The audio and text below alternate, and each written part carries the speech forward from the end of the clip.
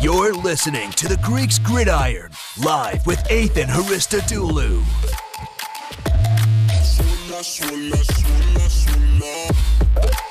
What's going on, everybody? My name's Ethan Haristadoulou. I am the host of the Greeks Gridiron.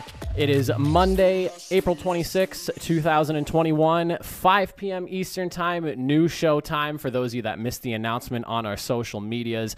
I'm excited about this new show time. I think it provides a really good opportunity for myself and everyone else that'll be involved in the show. One of the big reasons for me for changing everything up was just between my actual work life and this in school. My afternoons are free more. My early mornings are kind of busy with work. So I was kind of mulling this idea for the last couple of weeks, and I'm definitely far happier with where we are with this start time. I have so much prepared for you guys. I'm wicked excited for today's show. So let's get into it, shall we?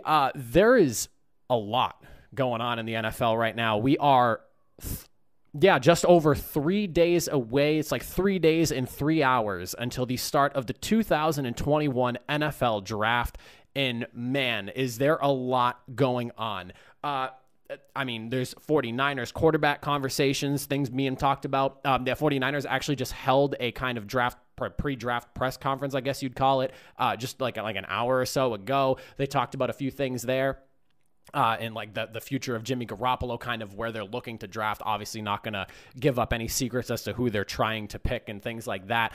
There's some stuff on Aaron Rodgers we're going to talk about. I'm breaking down the Packers draft and kind of where they should be looking as we head into that. And then there's a bunch of other things as well, just kind of some smaller stuff that we'll mention and make note of as well. So we'll start things off first with the question of the day.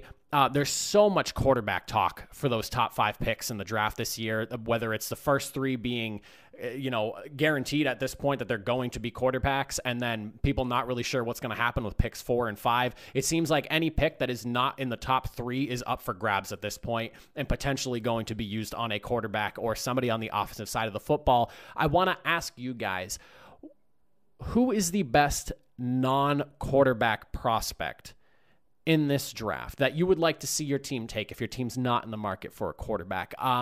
For me personally, and I'm sure a lot of people would argue this as well, I'm definitely not alone in this one here. I'm going to go with Kyle Pitts.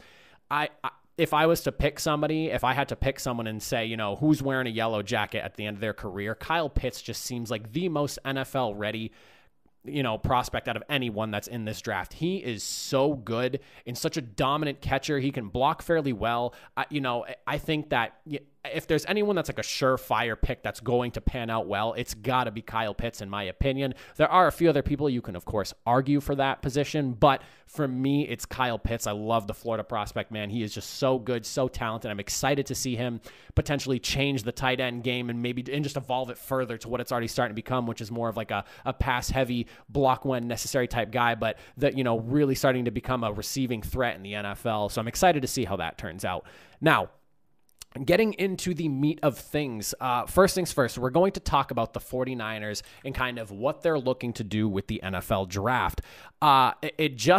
This was, I think, posted yesterday, that apparently the 49ers are at this point deciding over Mac Jones and Trey Lance. Now, I'm a little bit surprised Justin Fields isn't in the conversation. We talked about this about a week ago, I want to say, where I put Justin Fields as the number 2 quarterback in this draft. I think he is just so athletic, so talented, and, there's just so much about him to like. I'm a little confused as to how he slipped so hard. I guess it just has to do with how the teams are evaluating. And, I was reading about just the arguments for some of the other quarterbacks to maybe grasp a better understanding of it all. Zach Wilson had a fantastic year this past season. He's rated per PFF. He had the highest grade for a quarterback. So, there's strong arguments for why, there's kind of a switch up going on right now. I know the 49ers are enamored at the athleticism that Trey Lance brings, but then also the ability to just memorize a playbook. People were talking about the photographic memory of Mac Jones. It's all starting to make sense as to why he may or may not have slipped. The epilepsy thing got brought up with Justin Fields last week. I'm assuming that, I don't think it should, but I'm assuming it may hurt his draft stock a little bit. I don't think personally it should, but I could see it maybe potentially affecting that as well. And it just seems like more and more is coming out through the quarterback evaluation process to about quarterbacks like Mac Jones and Trey Lance, that for so long, Justin Fields was the number 2 guy, but now, he's looking at potentially being like the number 4 or 5 guy out of the top 5 prospects. So I was doing a little bit of digging because I wanted to really kind of figure this all out, and I have some quotes for you guys that I can read out. It kind of shapes and gives you a better understanding as to why, and then I'll kind of break down the 2 quarterbacks that they're interested in, and, we can kind of make sense of what's going on here. So Kyle Shanahan, specifically himself, and this is all per Ian Rappaport, what he brought up the whole 49ers looking at Jones and Trey Lance, and this is kind of where the whole thing started.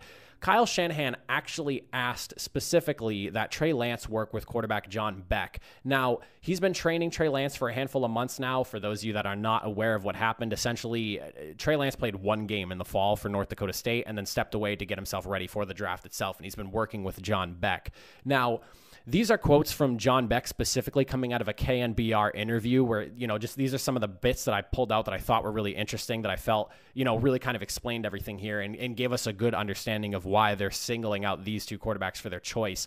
So the first quote, Kyle wants somebody that can understand his offense, that can process information quickly, that can see the field through a lens that makes sense for him to be able to coach and for you to have to see it how he sees it. So that right there just screams Mac Jones to me, and that seems like a, photographic memory. That was one of the things that got brought up. He had a very strong understanding of the Alabama playbook, and some people attribute part of his success to just how well of an understanding he had of the playbook. So, right there, like immediately as I read that, I was like, oh, okay, so that Mac Jones kind of hits that nail right on the head right there. Then he goes on. Another quote, he's really particular about the feet of his quarterback, the eyes of his quarterback's positioning, and he looks for traits and abilities. And then a little bit of a longer one here. He's looking for an athletic quarterback. I think, anybody with athleticism would fit. Kyle doesn't need a Lamar Jackson athlete. He needs somebody athletic enough to run the keeper game, to be able to move off the spot, and then in the play pass game to be able to move enough selling the actions, and if there is any pressure, quickly move and still be able to drive every single throw to all levels of the field. So that right there screams Trey Lance, somebody who's athletic, has a cannon of an arm, can throw on the run. And it's funny because when you read those 2 things, it's like it hits on strengths of the quarterback and then weaknesses of the other. So that first quote, the just the understanding of what the coach wants, the playbook, the system type thing that he's looking for, you get that from Mac Jones. And then when you're talking about the athleticism, the quarterback that can, if a play breaks down, move around a little bit and still be able to fire the football, and run that offense he's looking to run, that screams Trey Lance. Then when we go further into kind of like the breakdown here, I pulled the numbers and just kind of some of the evaluation things that I've seen off of them. When you look at Mac Jones, somebody who's smart, he's accurate, even under pressure, still has the accuracy. He had a 77.4% completion percentage last year. That's crazy. Almost 80%. Almost, not quite, but almost there. That's nuts. He had the best completion percentage within 10 yards in the entire country for all quarterbacks ranked. And then on top of that, the photographic memory thing that everyone keeps talking about that they seem to be enamored with after he got, had some conversations with coaches and staff that were interviewing him during his pro days. Then when you flip it over to Trey Lance, the guy had 28. He didn't play this past season. Great. He played 1 game. But the season prior, 28 touchdowns, 0 interceptions. He had a solid 66.9%, so 67% completion percentage. This is all 2019 numbers. He didn't play a season this past year. He has all the physical traits you'd want in a quarterback. The 6'4", 224 pounds, but he can still move around. On top of that, athletic cannon of an arm. He's a great decision maker. His accuracy was very, not the worst, not the best, but a very solid, very strong decision maker, especially when things break down. And also the big thing, not being afraid to push the football down the field. When you think of how people talked about quarterbacks, when you look at somebody like Tua Tagovailoa, a lot of people criticize him for being afraid to push the football down the field. That's something that, quarterbacks have a hard time adjusting with, is windows that do and don't look open compared to how they looked in college when they get into the NFL. That was something that Tua has been criticized a lot for. So somebody that's not afraid to attack the football down the field, maybe throw into those coverages that, don't look open when you're in college, but they're open in the NFL because the athletes catching the ball are just so much better. So when you look at this, it makes a lot of sense why they're targeting these 2 guys specifically. I think Justin Fields fits some of the things that they're looking for here. It's unfortunate that kind of like tailspin his draft stock has gone, which isn't massive. It's not like a huge thing, but it's enough that it's dropping him into almost like the 4 or 5 position now of these quarterbacks. I can kind of get a better understanding, though, breaking some of that stuff down as to why they're singling out Mac Jones and Trey Lance as their 2 guys. Now, is there a possibility that they just flipped the script and this was all BS and they're literally going to take Justin Fields with the number 3 pick? Like, of course that could be the thing.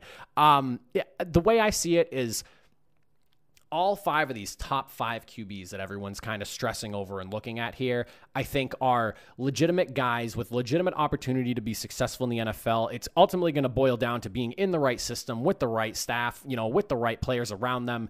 That's going to be the boiling point for it all. I mean, for all we know, I'm not saying this is going to happen, but for all we know, Trevor Lawrence, the number 1 guy, could be a complete bust and be gone out of the league in 3 years. And the rest of these 4 guys could have been the guy that you should have went for. You never know in the NFL. You think back of past number 1 quarterbacks. Ryan Leaf is one of them, kind of, big bust.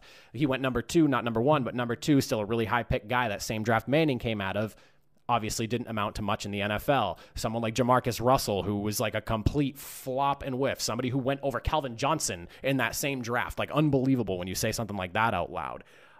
So you never know how this is going to work out, but after kind of, dissecting this a little bit and really looking at it, I can understand more as to why the 49ers are targeting Trey Lance or Mac Jones. If I was to pick one of the 2 myself personally, I think the best fit for what the 49ers want is going to be Mac Jones. And this isn't a knock to Trey Lance, but my biggest kind of like pointer for this is that before the 49ers landed Jimmy Garoppolo, they were really, really looking to try to pull in Kirk Cousins before he ended up signing that like 3-year completely guaranteed deal with Minnesota.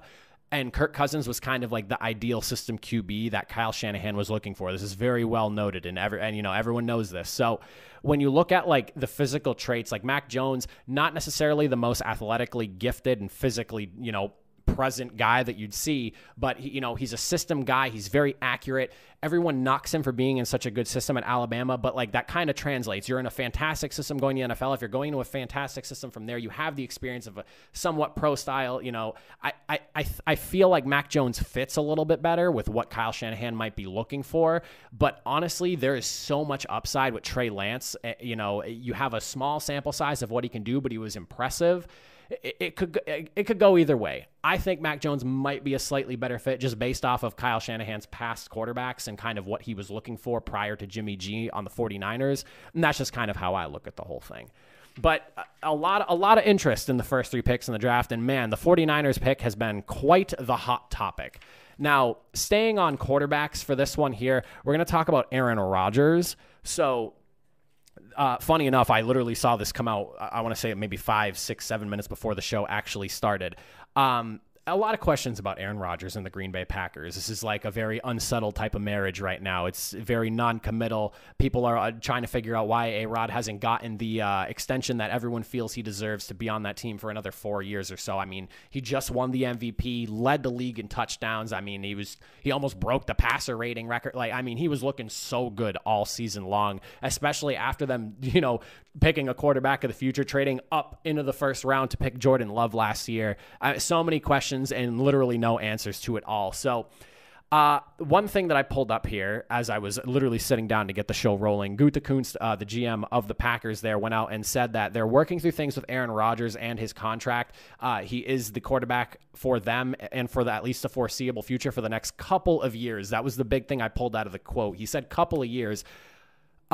They don't necessarily have to extend Aaron Rodgers for him to be around the next couple of years. That's a big piece of that quote right there. His contract runs through 2023, and, there's some solid outs for him to not be there in the next year or couple of years. I was really looking over all this and how it would work out. If there's any time for Aaron Rodgers to be gone from Green Bay, I'm going to look at probably next year. I don't think they would wait the full 2 years to get Aaron Rodgers out of there if they don't want to keep him. If you look at the numbers and the way this works out, if the Packers decide next year to trade Aaron Rodgers, they're going to get a dead cap number of about 17.2 mil, and it falls to 2.8 the following year. But I just feel like they wouldn't hold on to him to that long. You cut that number in half, that 17.2, you spread it out over 2 years like you can with the dead cap number money, and they're ultimately taking like it's like 8.75 or roughly hit on the cap there. So there is a strong out for them coming up within the next year to just trade him away. There's a lot of suitors. Insider Jason Lockenfort, he was talking about this the other day, gave a pretty solid list of 9 teams who would be after Rodgers in early 2022 should he be available. I think, in my honest opinion, there's probably 20 teams that could go after Aaron Rodgers, but these teams, when he listed them out, are probably the most likely of them, barring 2 of them that I kind of disagree with. Now, the first one being Broncos. They need a QB. Possibility if somebody slips, they're going to try to take one in this draft. The Saints, obviously, they don't seem super committed on the QBs they have there in Winston and Taysom Hill. That's going to be a quarterback battle there going through the preseason as we head into the actual season. So curious to see how that goes there. But, that's somebody that if either of those guys don't work out, they're right in the hunt for Aaron Rodgers next year. The Seahawks with the drama and Russell Wilson, if he ends up going, he also has an out of the team where if they trade him next year, it's for a lot less dead money. They can spread it over the 2 years. He could get moved, and then imagine them just pulling in Aaron Rodgers. That would be a wild thing to see. On top of that, the Giants, if Daniel Jones doesn't work out this year, big prove-it year for him. The Patriots, obviously still in their quarterback carousel, looking for somebody to be the replacement for Tom Brady. The Dolphins, there's been a lot of speculation on their actual commitment to Tua. Obviously, it seems like right now they're committed to it, but if Aaron Rodgers is at your doorstep, are you going to shut the door and tell him, sorry, we have Tua?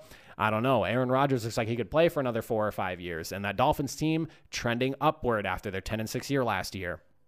Washington football team's another one. I'm amongst the group that thinks that Washington's a really good quarterback away from seriously contending in the NFC. That defense is young. The pass rush is so damn good. There's just so much you can look at as far as that team goes and be happy with and just say, man, if they had a quarterback, they brought in Curtis Samuel too. Like, that team could be so good if they had somebody like Aaron Rodgers tossing the rock there.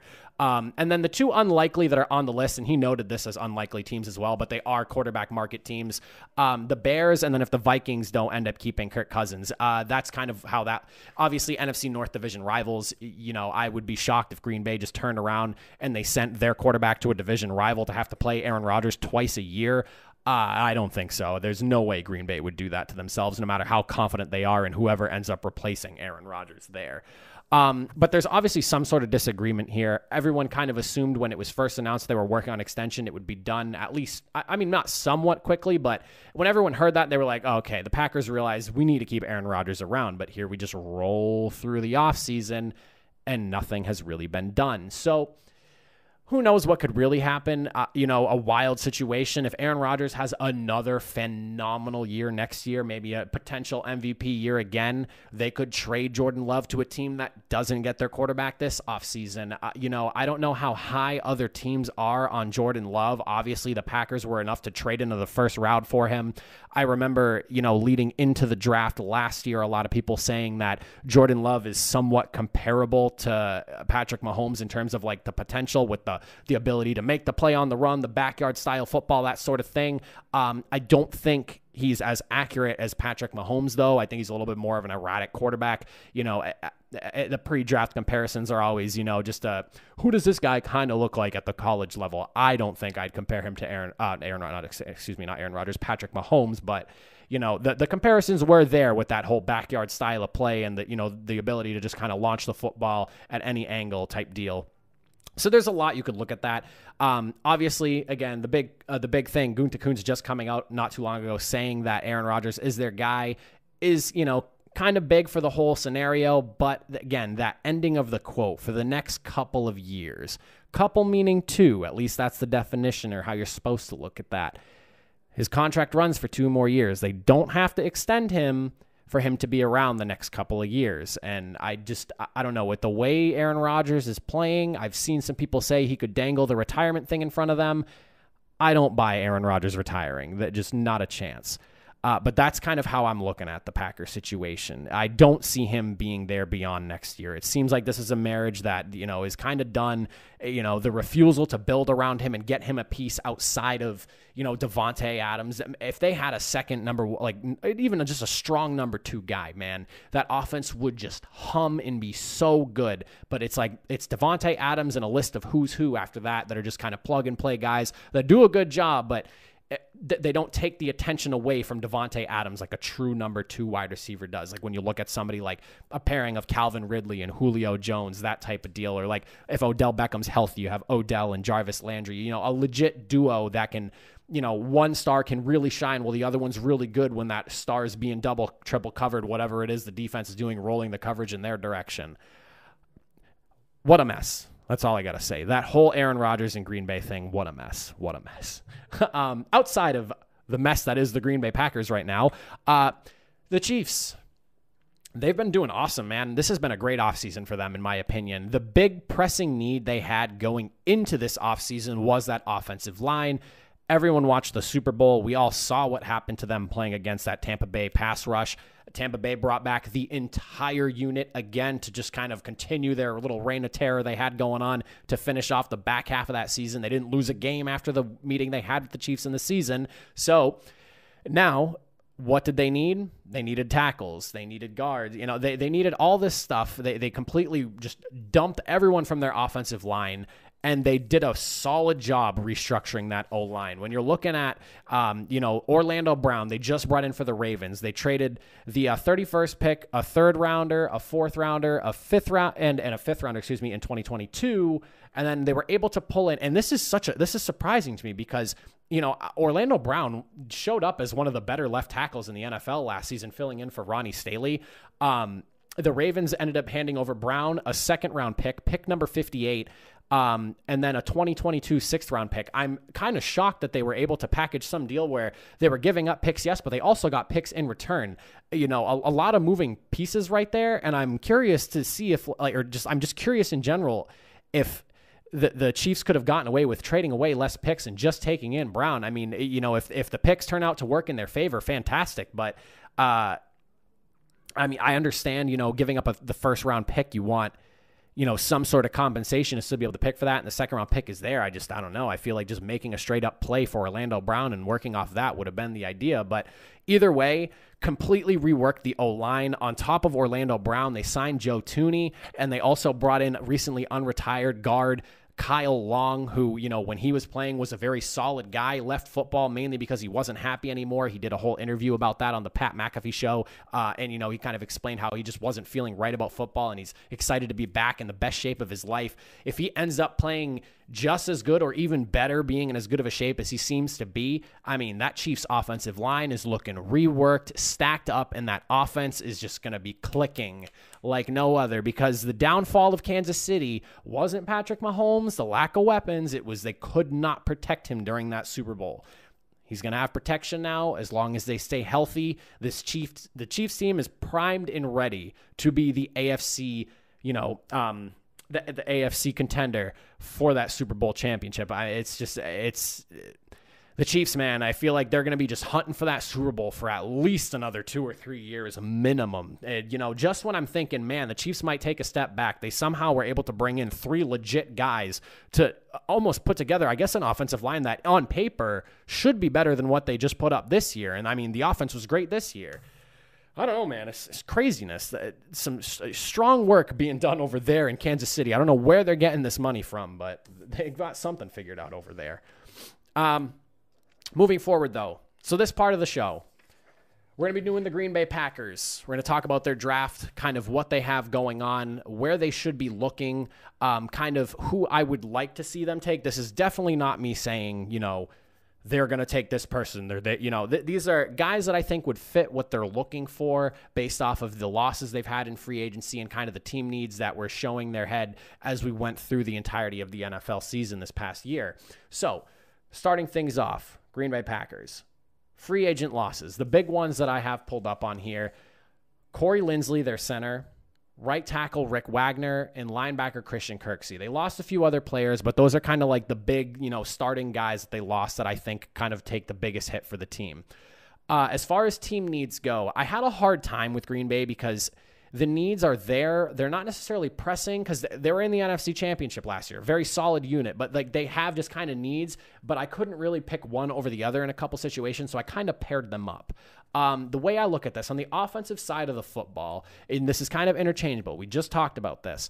Wide receiver, because somebody needs to be playing solid number 2 reps alongside Devontae Adams, and also their center. The loss of Corey Linsley is huge. He has been the center there for a while now. Him and when the quarterback and center relationship, I feel isn't talked a lot about, but it's important. It's huge for them. And if the center and the quarterback are on the same page, the offense just clicks smoother, So center, wide receiver, kind of interchangeable on importance, but that's kind of like the number 1 spot I would give for team need. From there, I put the edge and linebacker together. Their linebacking core, not particularly impressive. Edge rushing outside of Zadarius Smith and the 12.5 sacks he had last year, everyone else had about 5 sacks or less. That's not saying that their production wasn't good. They had 41 sacks, which is in the top half of the league. But the problem is Zadarius Smith is the only guy that's just the legit playmaker. Everyone else is like, they'll make a play, every few weeks or so. You want somebody that's a legit threat. When you look at kind of like what Cleveland did, bringing in Jadeveon Clowney and Myles Garrett. Clowney's not being brought in to be the number 1 sack guy, but he has Myles Garrett now on the opposite side of him. A lot of people knock him for not putting up the numbers that he should have been or expected to based off of where he was drafted. But now he has a guy like young Myles Garrett who's going to be, he is the sack guy on that team. Jadeveon Clowney, while he doesn't get the sacks, gets the pressures. That's kind of something you need here in Green Bay as well. If Zadarius Smith can put up another double-digit sacks year, and you have somebody paired up with him that's getting close to double digits, 6, 7, 8, 9, somebody who's at least getting a sack every other game or so, that's what's going to help improve that pass rush. Force, it's gonna speed up the way some of these quarterbacks that are kind of dicing up their secondary, it'll only help a team to have a stronger pass rush. And that's where I kind of look at Green Bay. They couldn't really bring pressure too much late into the season. And in the linebacker situation, I feel like Green Bay, as long as one second. But outside of that, the linebacker is not particularly impressive for them. It's something that they do need to work on. I think that, there's some strong candidates for, pass coverage linebackers in this draft that I think will help improve that not secondary, but, dropping back in coverage should help them improve a bit. And then the last thing I have on the list here, cornerback. Jair Alexander, phenomenal guy. He's great. Does everything you could ask from a cornerback. He is a legit number 1 guy. But outside of that, it's literally a list of who's in the secondary for Green Bay, and that's really where they struggle, in my opinion, when it comes to, they had 11 interceptions last year, okay? 11 interceptions. You hear that, and you're like, wow, okay, not bad, not great, not bad, kind of in the middle of the pack there. The cornerbacks, specifically, combined for 2. Jair had 1, and then the other one coming from Chandon Sullivan, and I don't even know who Chandon Sullivan is. He's like a 3rd or 4th string guy, I think, in that secondary. Again, semi-strong unit, not the worst, but they're not the best. But this is a situation where Green Bay's defense has kind of been the reason they have not made it to the Super Bowl the last couple of years and is a problem. So they need to work on that. There's a couple guys they could go after a little bit later in the draft. They're picking kind of late, having played in the NFC Championship, but there's guys that are later in the draft that have good potential that I think would help shore up that secondary a bit. So we'll get into all of that. They have 10 total picks to work with, 2 4ths, 5ths, and 6ths. They got 10 picks to kind of build a team and just basically reload for this next season. And they need to hit on at least like 3 or 4 of them and get some guys that are either legit starters or very strong rotational players. Now, I'm only going to break down the first 3 rounds because after that, I'm going to be honest with you, I've only been doing this whole and a very strong air quotes on this quote unquote scouting thing since I started doing the show, and I wanted to really kind of get into the nitty gritty of the NFL draft. So as far as my knowledge really extends at this point, it's like some of those first and second round guys, like majority first, second round guys. And like, I'm just now kind of diving deeper into the draft. So I'm not going to sit here and pretend I can mock out 10 picks for the Packers. I can barely put together 3 rounds here, but I have a good idea based off their 3-4 defense and kind of what they're doing scheme wise for guys that I think would fit well for them. And they could potentially be in the spots that they're picking. So with round number 1, there's 3 different guys I have on my round number 1 pick who I think would work well for them and could potentially be there for them. Now, first guy that I have, and this is in no order of importance. This is just like 3 guys. I didn't put like the most important or like, you know, who they should go after first, second, third. This is just 3 guys in random order. Edge rusher Jalen Phillips out of Miami. Very strong off the jump. He's explosive. He had 9 sacks in 2020. Like I mentioned, they need somebody who can get close to double-digit sacks, somebody who can get after the quarterback, produce pressure, but also get to the quarterback and not just leave it up to Sedarius Smith to make all those sacks there. You know, the biggest issue that I kind of came up with him is just the injury history. He retired once because of concussions. He came back, had a stellar season with Miami. If the injury, because assuming the injury scares some teams away, he's potentially going to be there in the late first round, maybe where they pick, maybe not. I could be wrong, but strong opportunity for him to be there. I think improving that pass rush helps everything else. So if I was to organize these 3 guys, probably go Jalen Phillips first, as long as his injury history is behind him, and it is history at that. You know, I think Jalen Phillips would be a solid guy to throw in for that 3-4. And he would be brushing the edge. So outside, he'd be like, you know, outside linebacker. He wouldn't necessarily be like a DN. He'd be pushing on the edge there, producing that pressure that they need. Now, as far as linebackers concerned, Nick Bolton, somebody who I think is going to be there, you know, fantastic instincts as a linebacker. He's like a tone setter, brick wall kind of guy, you know, a thumper at the linebacking position.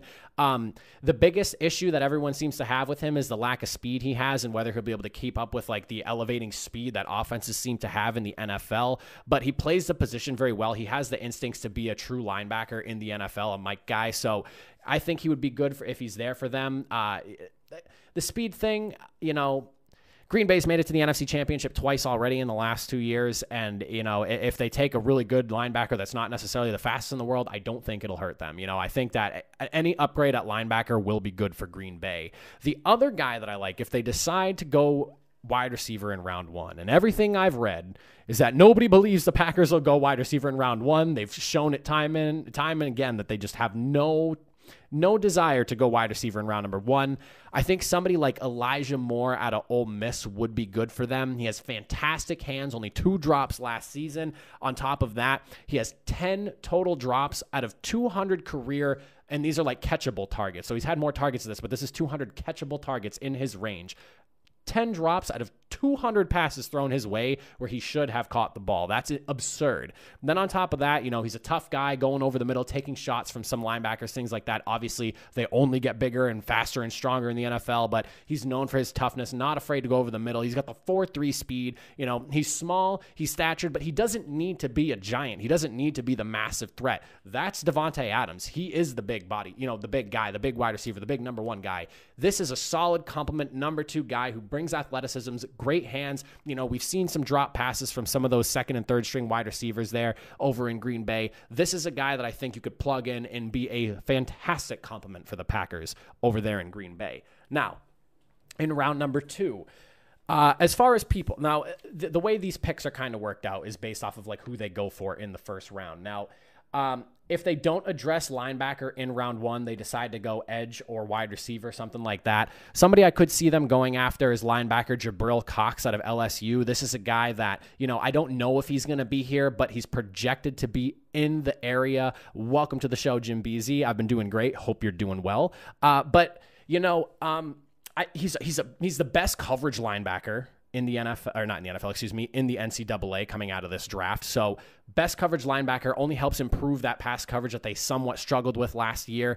The way I see it is if he's there, they should be taking him in the second round. That's if they don't address linebacker in round 1, 100% should be taking him for sure. On top of that, center Creed Humphrey, the centers outside of, you know, like the top guy that's in the draft, you know, Center's a weird one. I don't know if they even need to go in the second round after the centers. I think they might fall a little bit later in the draft, and they might even be able to wait till the third round. But the way I see it is center should be a priority for them, so they might draft center higher than any other team normally would. So I would say somebody like Oklahoma's center Creed Humphrey, 2,488 career snaps in college, 0 sacks. That's pass blocking right there. That's somebody you want protecting a quarterback like Aaron Rodgers or whoever you think is going to take his place when they decide to boot him out of town, because that's what it seems like they're going to do.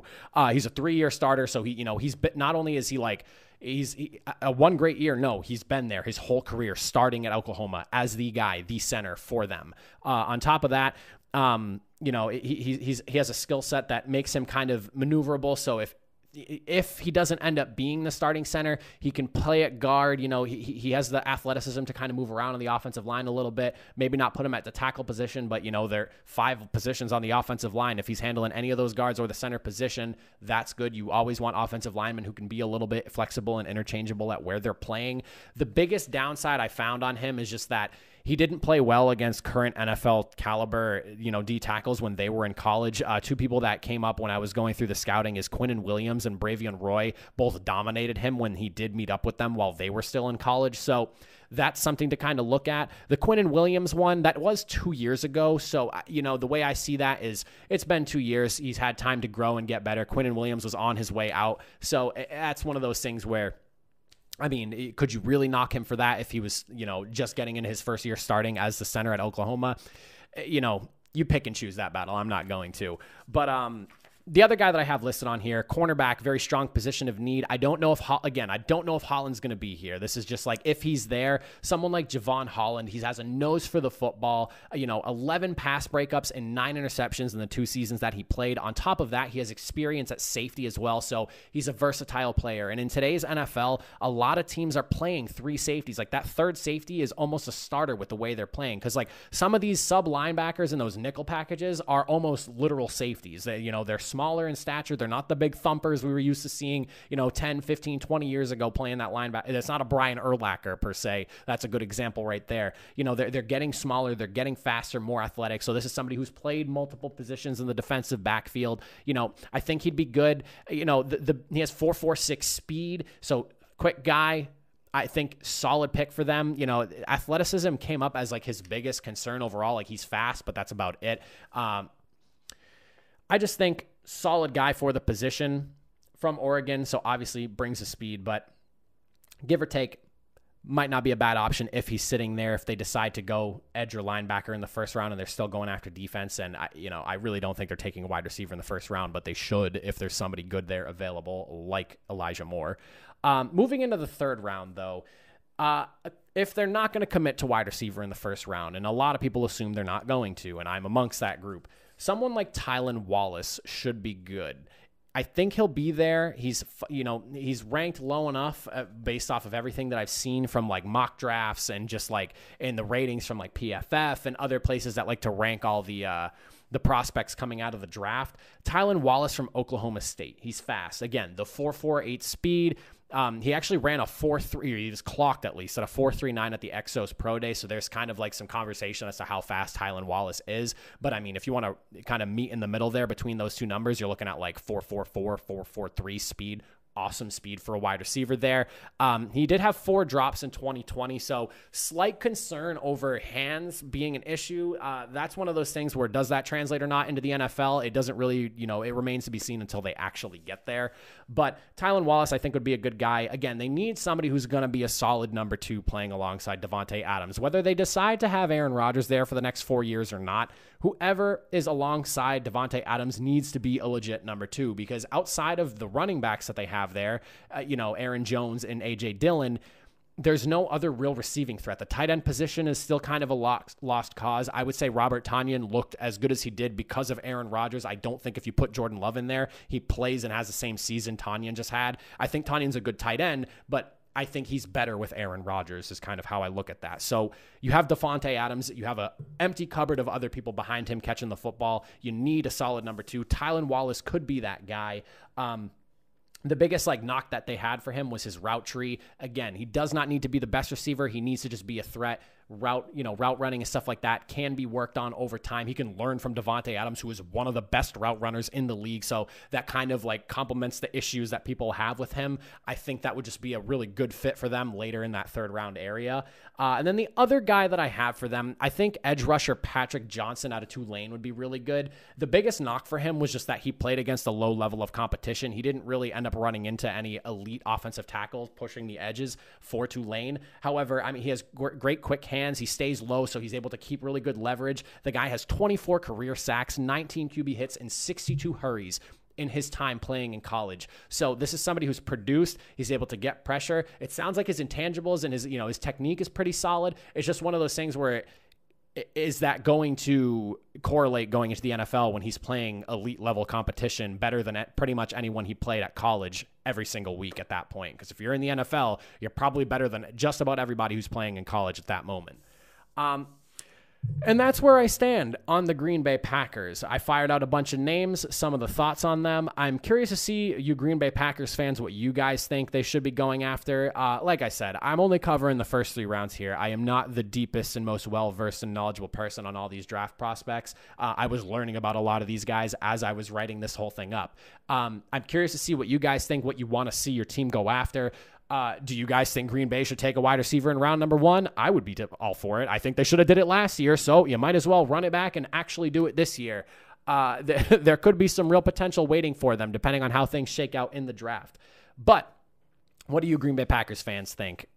I'm thinking linebacker is probably where they're going to go, or edge rusher. If I'm going to take a guess, linebacker, edge rusher, that's probably where they're going to go. I'm no draft expert, though. Probably going to go.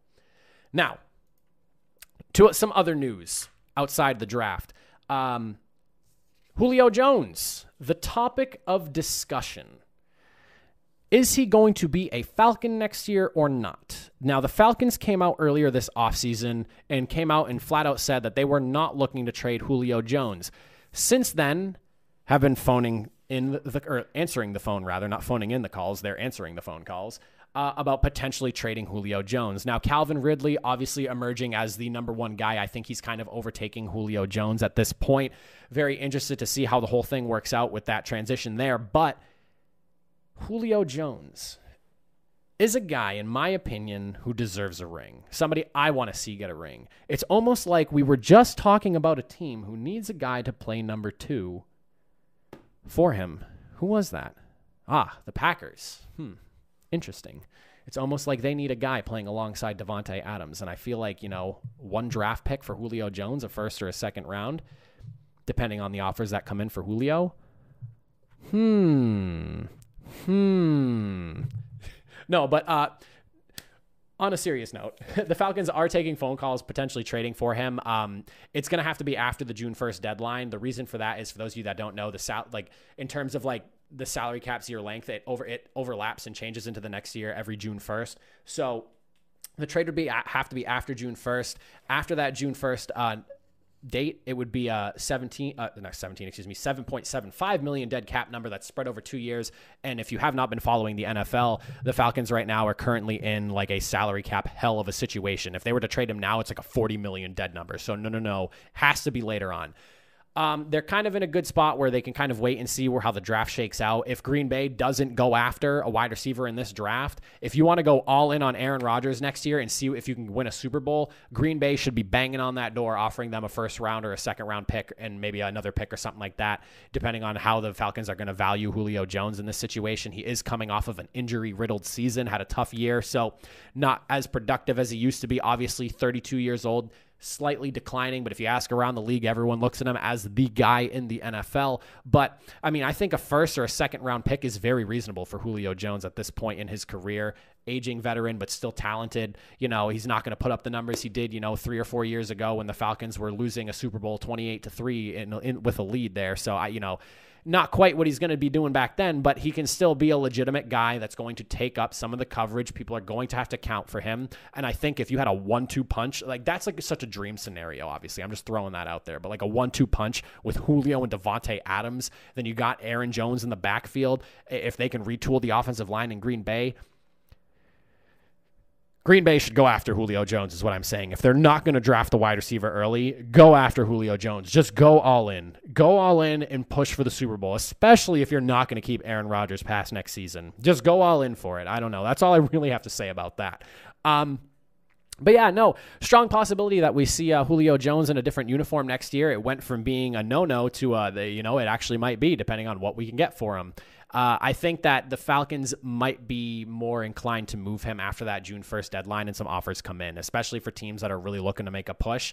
Not a lot of money to take on. And on top of that, like, he doesn't have to be the number one guy on a team that already has a number one wide receiver. He can be a number one guy, I think. He, again, not quite as productive as I think he would have been 3 or 4 years ago had he gotten moved, but he's still a guy that can be a solid number one and a solid threat in any system he goes to. Julio Jones is literally one of the best wide receivers I've ever seen play. And even at this age, I would love to have him on the Colts. As a Colts fan, love to have him there. Would not mind having Julio Jones. That's for sure. What else do we got going on? Draft news, outside of what we've already talked about, just kind of some things I picked up on here and there. There has been a lot of talk this year about the trades and just kind of what's going to be going on in the top 10. Here's some things that have come out over the last few days that I find interesting that I'll just kind of glaze over real quick for you guys if you haven't heard everything that's up. So first things first, Tom Pelissero reporting, and this is kind of a surprising one because if you're a Patriots fan or if you've followed the Patriots at all, you'll know they are not in any shape or form a team that trades up in the draft, especially for a quarterback. They've never had a reason to in almost 20 years until Brady left. And even then, they were never looking to really move. The highest quarterback they took was Jimmy G in the second round. So, they're looking to move up. It sounds like they're eyeing the number 7 pick. They have to jump the Broncos and the Panthers because those are two teams rumored to potentially take a quarterback if they fall to them. I don't think they're teams that are going to move up for a QB, but if a QB falls to them, could take them. I'd be shocked to see a team like the Panthers move up in the draft just to try to take a quarterback after going after Sam Darnold. But if they're sitting there and someone falls in their lap, I guess I could see that scenario. I think someone like Kyle Pitts at number 8 for the Panthers would be good, but what do I know?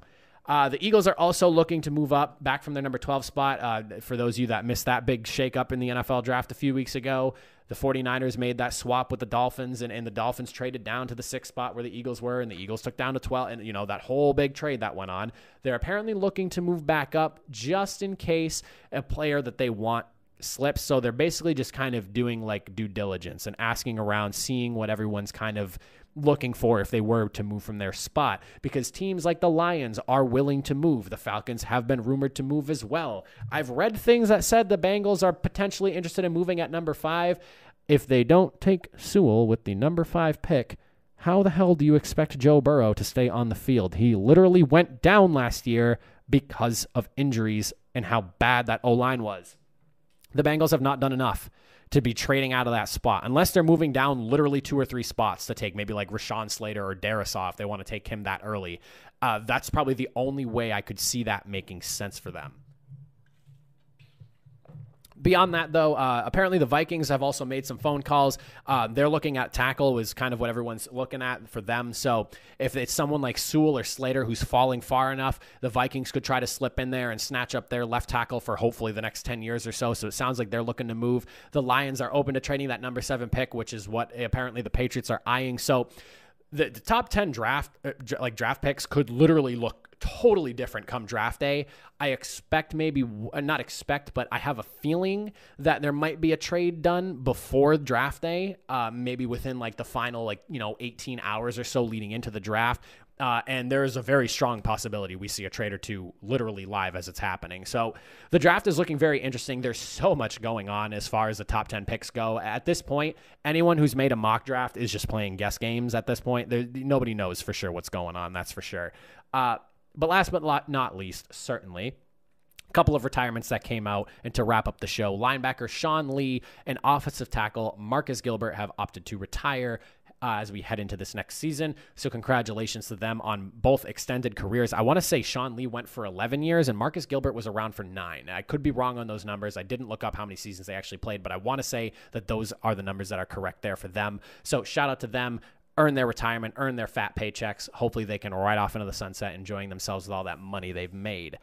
But outside of that, that's it for today. 49 minutes in. I'm just about ready to wrap up the show with you guys. One more time, I'll just run back the question of the day for anyone who made it through the entirety of this almost hour-long episode. Who is the best non-QB prospect in this draft class, and who would you want your team to take if it's that guy? Kyle Pitts is my answer. Who do you guys got?